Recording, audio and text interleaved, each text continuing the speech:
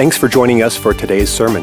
We are always so encouraged to hear how God is working in your life. If the messages of this church have touched you in some way, please share that with us by clicking on the Contact tab at lifesc.org to send us an email.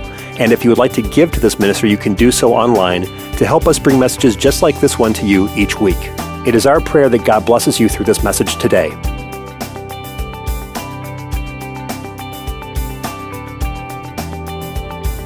We're going to go to John chapter 20. Welcome, I'm Pastor Calhoun. I helped start this church with a team of people, and we're so grateful that we have a place where we know you. We're big enough to serve you, small enough to care, kind of thing. You use what you have when you need it. Amen. Thank God for this place. Thank you for your faithfulness to the house of God today on Easter Sunday. Amen. I usually say Happy Easter, call your Seaster, but I won't say that today, because it's just way too corny and it just really kills the spirit. John chapter 20. The jokes get better, I promise. It says, "In the first day of the week cometh Mary Magdalene early." She's early ahead of everybody else. "When it was yet dark, unto the sepulchre." Now that's faith right there. Faith is the one that goes in the dark when there's no light yet. Faith is the bird that sings for morning when it's still dark outside. That's the kind of faith that Mary had. She said, "I'm going to see if Jesus is still in the tomb. And seeth the stone taken away from the sepulchre." This just doesn't happen. "Then she runneth, and she cometh to Simon Peter and to the other disciples, and whom Jesus loved," that was John the Baptist, the beloved, or John the beloved, "and said unto them, They have taken away the Lord out of the sepulchre, and we know not where they have laid him. Peter therefore went forth, and that other disciple, John the beloved." Apparently John the beloved was doing some cardio, because it says he outran Peter to the tomb. Yeah, he was doing some CrossFit, right? "So they ran both together, and the other disciple did outrun Peter, and came first to the sepulchre, and he stooped down, and looking in, saw the linen clothes lying." The linen clothes lying, that's very important.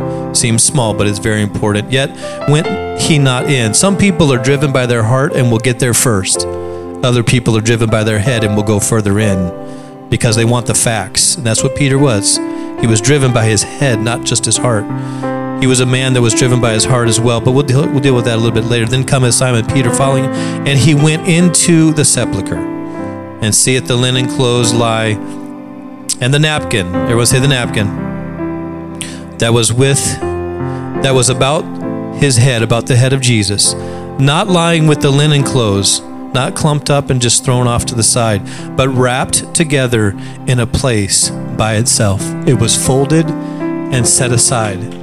There's a reason for that. I hope to help you get this revelation today, and maybe it'll be new for you, maybe it won't be, but I want to go a little bit deeper than the surface here. And then verse 8 says, "Then went in also the other disciple." Well, he finally decided it was okay.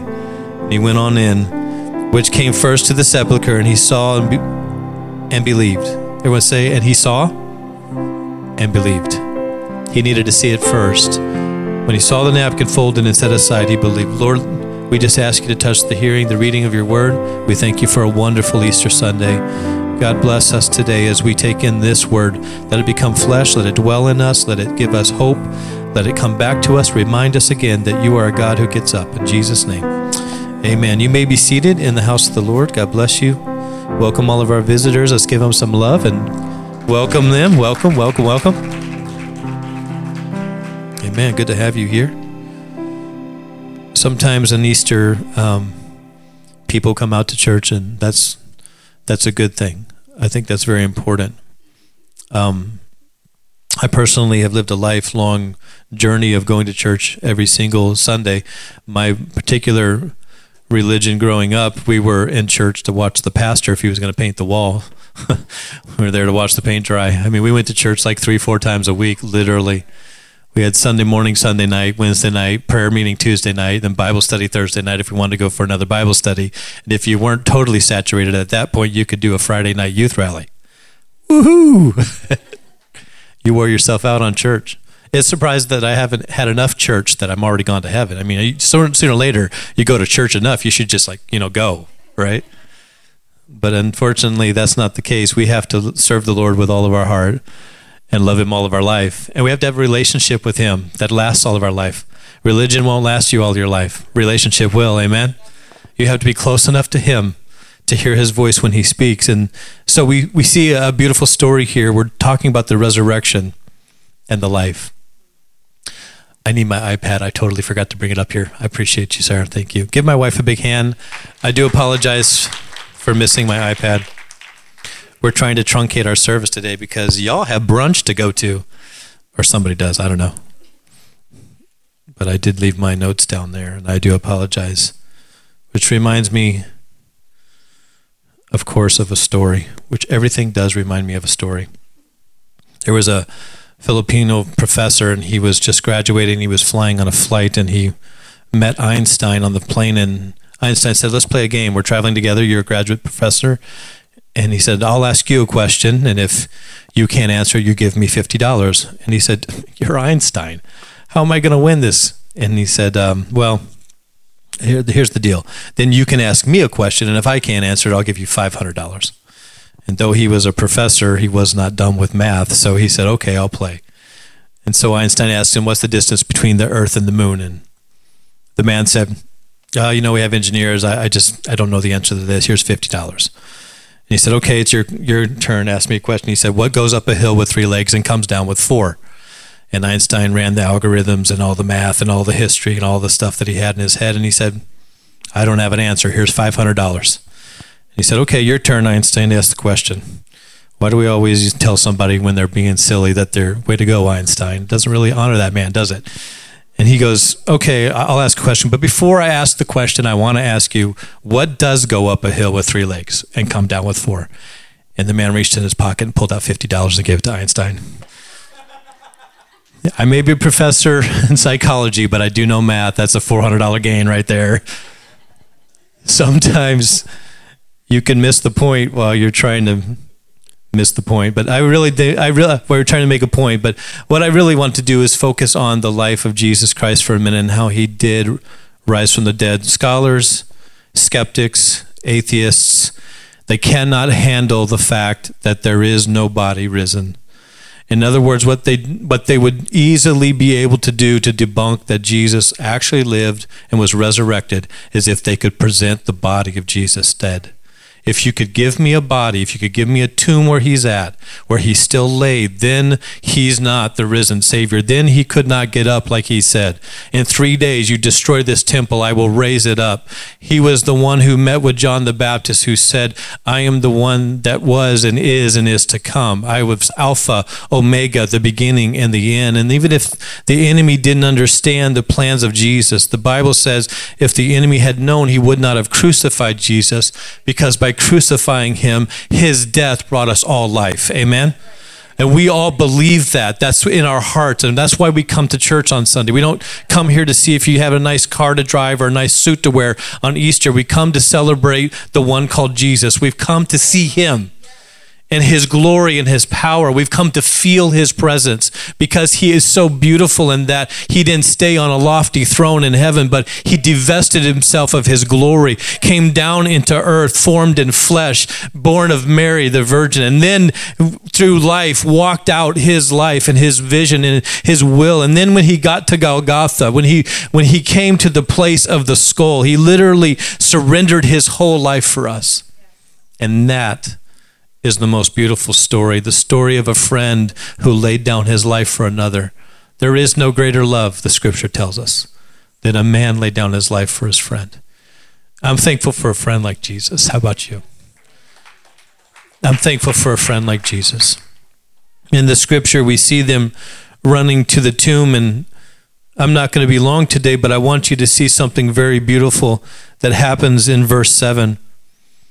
That whenever they wrapped somebody in burial garments, they would spice them. They would do different things that were supposed to help the degradation process not smell so bad. And they would wrap them in grave clothes. It was a way of honoring their dead, but they would do a separate wrap that was around the head. It was often the tallit, or the Jewish prayer garment, the garment that they wore all their life, that when they would kneel down, either in a place of prayer, they would put the shawl over them as a prayer shawl.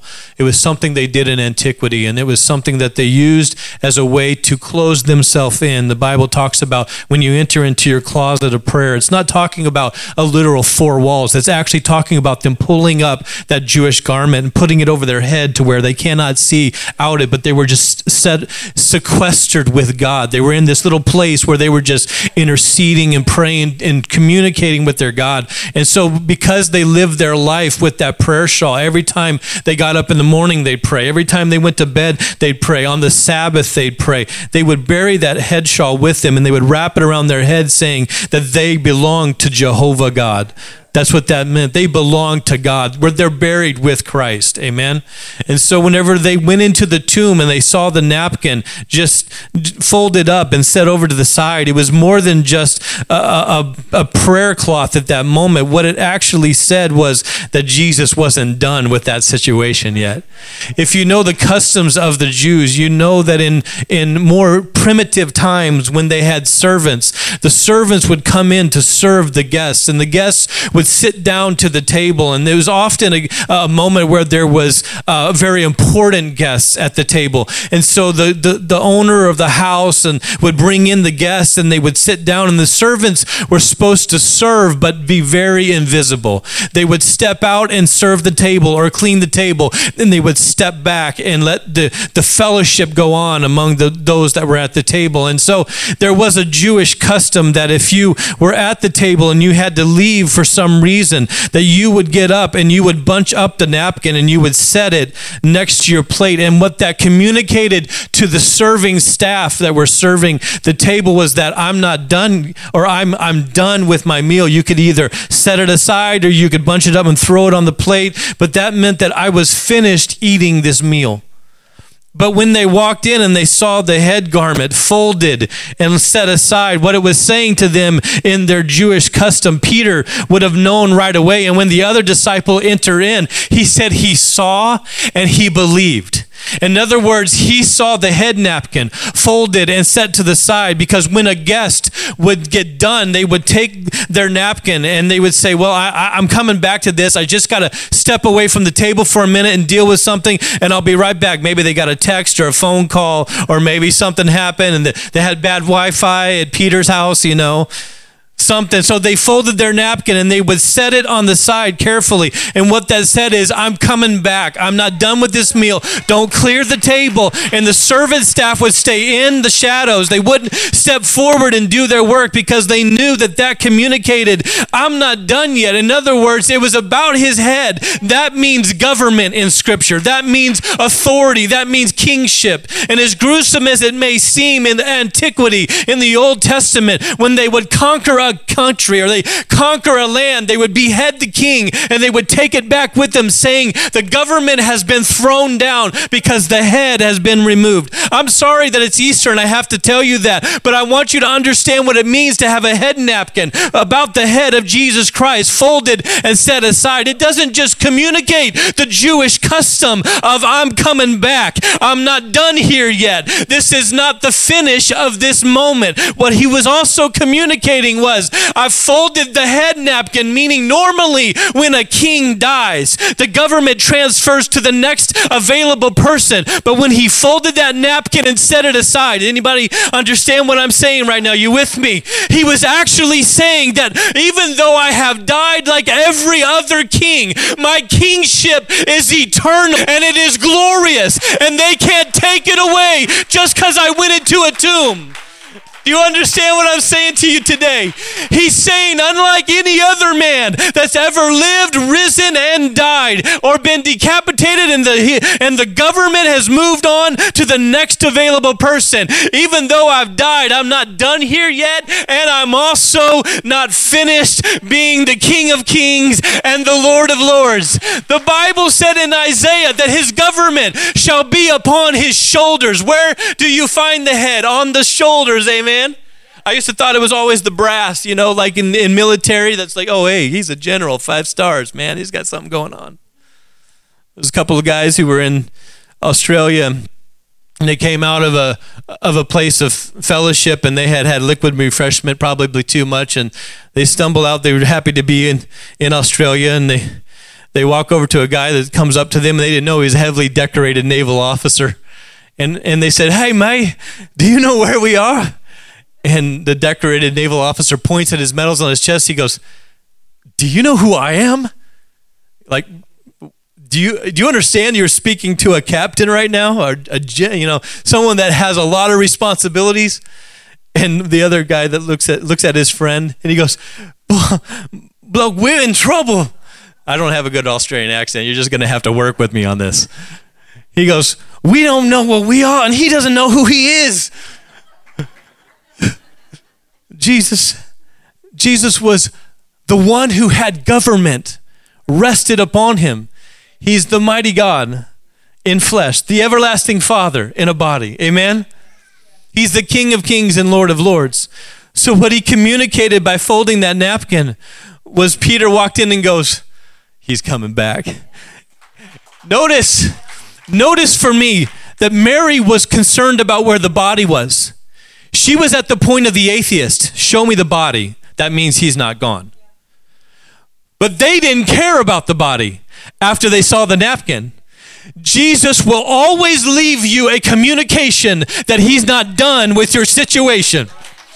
He will always make sure you hear a word from the Lord through the preacher, or you hear a word from the Lord in your devotion, or you have a friend come up and encourage you in faith. Somehow, he's going to get you a communication about your situation. You may think it's done, it's over, that relationship is finished, you'll never climb any higher in that company. You may feel like it's a dead situation, but his empty tomb tells us that there is no value in dead things, for he has communicated to us that there is life still happening. Something is going on. It may look like death, but this tomb's empty for a reason. Don't go looking for my body, he was telling them. I've left you communication that there's going to be life, and life more abundant, coming real soon.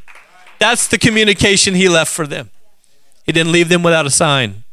He didn't leave them without hope, and he'll never leave you without hope.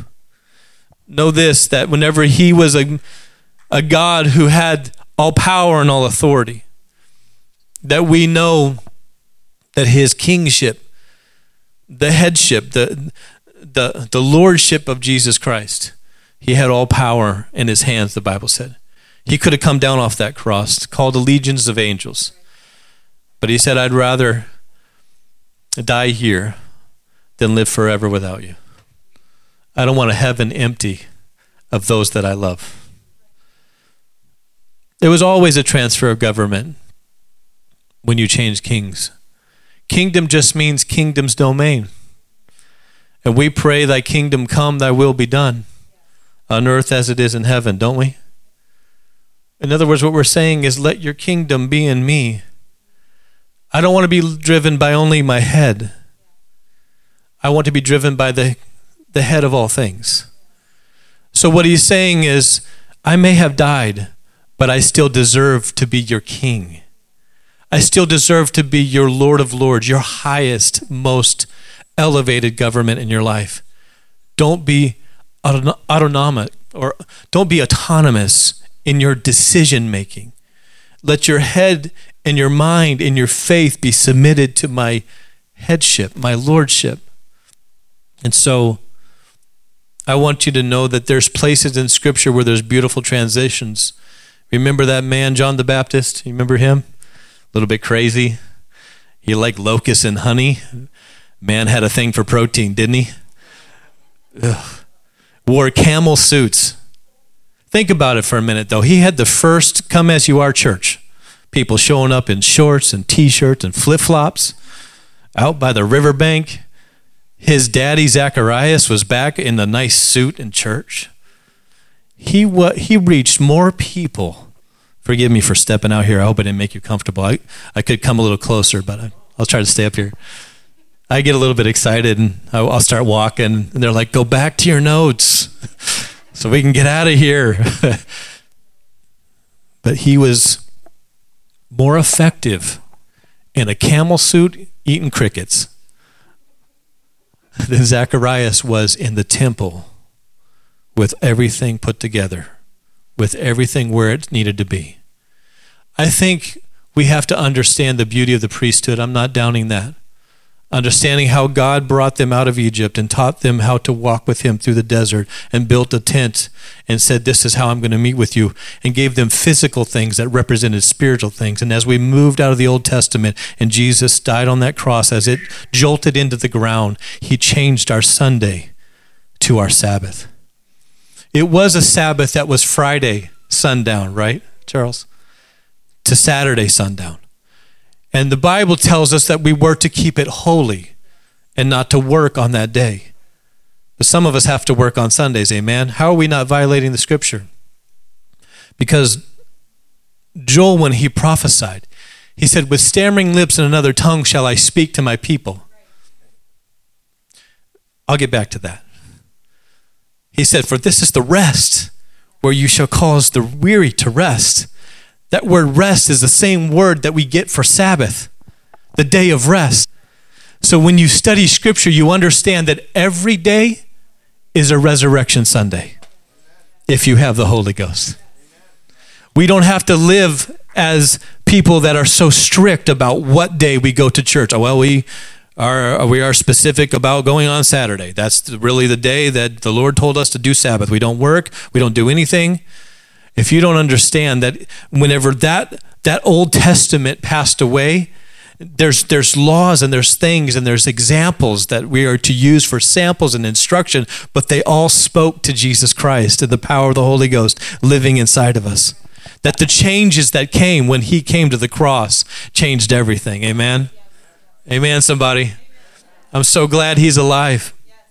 So John the Baptist preaching at the water's edge, baptizing people, the crowd parts and Jesus steps up and he said, behold the Lamb of God that takes away the sins of the world. And he baptizes Jesus and he said, I must decrease and he must increase. And so then we see that John the Baptist is emptying the synagogues in Jerusalem to baptize them unto repentance. They didn't even have a full understanding of baptism at that time. But yet they all came out because they felt the passion of this man's heart that loved God. One atheist said he was going to watch a preacher preach. I believe it was Charles Spurgeon he was going to watch. And they asked him, they said, Mark, you don't even believe in a God. And he said, yeah, but that man does. And I want to go watch somebody preach that believes that much in God. The movement of the heart. I can tell you facts all day long, but if I can get to your heart, that's what Jesus did. He said, I'm coming that I might capture them. And then when he got done with everything that he did, he walked out of death, hell, and the grave with the keys of both, all three, in fact. And so when he left there, he was saying that I may be the Lamb of God that's going to take away the sins of the world, but there has to be a change that has to take place. And so John the Baptist ends up in jail, and Herodias is there, and there's a bunch of people that are gathered together and before King Herod, and I believe it's Herod, check me if I'm right, but anyways, check me if I'm wrong, I should say, but I did read the story. It's just been a while because I work too. I have another job. So King Herod was actually having this party, and Herodias' daughter dances in and makes them all very excited, and they're all like, hey, she's doing a great job. You've pleased my visitors. And he said, what would you like to have? Up to half of my kingdom. And she runs out and asks her mom, and her mom says, tell him to give the head of John the Baptist, who's in prison, on a charger. What a gruesome request. So they go, and he's, of course, bound by his word as a king, and he has all these high-ranking officials there at the table, so he has to keep his word. He said, call for an executioner, go and do it. And they do it, and when they cut John's head off, the disciples of John went and told Jesus. They went and buried the body of John the Baptist, and the first thing they did was they went and told Jesus. I used to like to preach that when there's things that happen in your life that you can't tell anybody else, just go tell Jesus. You cannot talk to anybody about it. They will not understand it. They will not even know how to support you. But if something happens that you do not understand, as they didn't understand, just go and tell Jesus. But there's also a deeper meaning, because when they went and told Jesus, they were saying John's headship has been removed, and it has been moved to Jesus. So what happens is Jesus puts a handkerchief in the grave and says, I'm not done here yet. And forever, it's a testimony to our lives that when something feels like it's over, if we surrender it to Jesus, he'll put new life back in it. Amen, somebody. Amen. That is the need for resurrection in our life. There's so many things that we have to deal with, but the beauty of the power of the Spirit is that God approaches us and says, do you want life? Can I give you light in your darkness? Can I give you hope in your hopeless situation? Only he can change that. Only he can make new what's been lost. Would you stand with me today?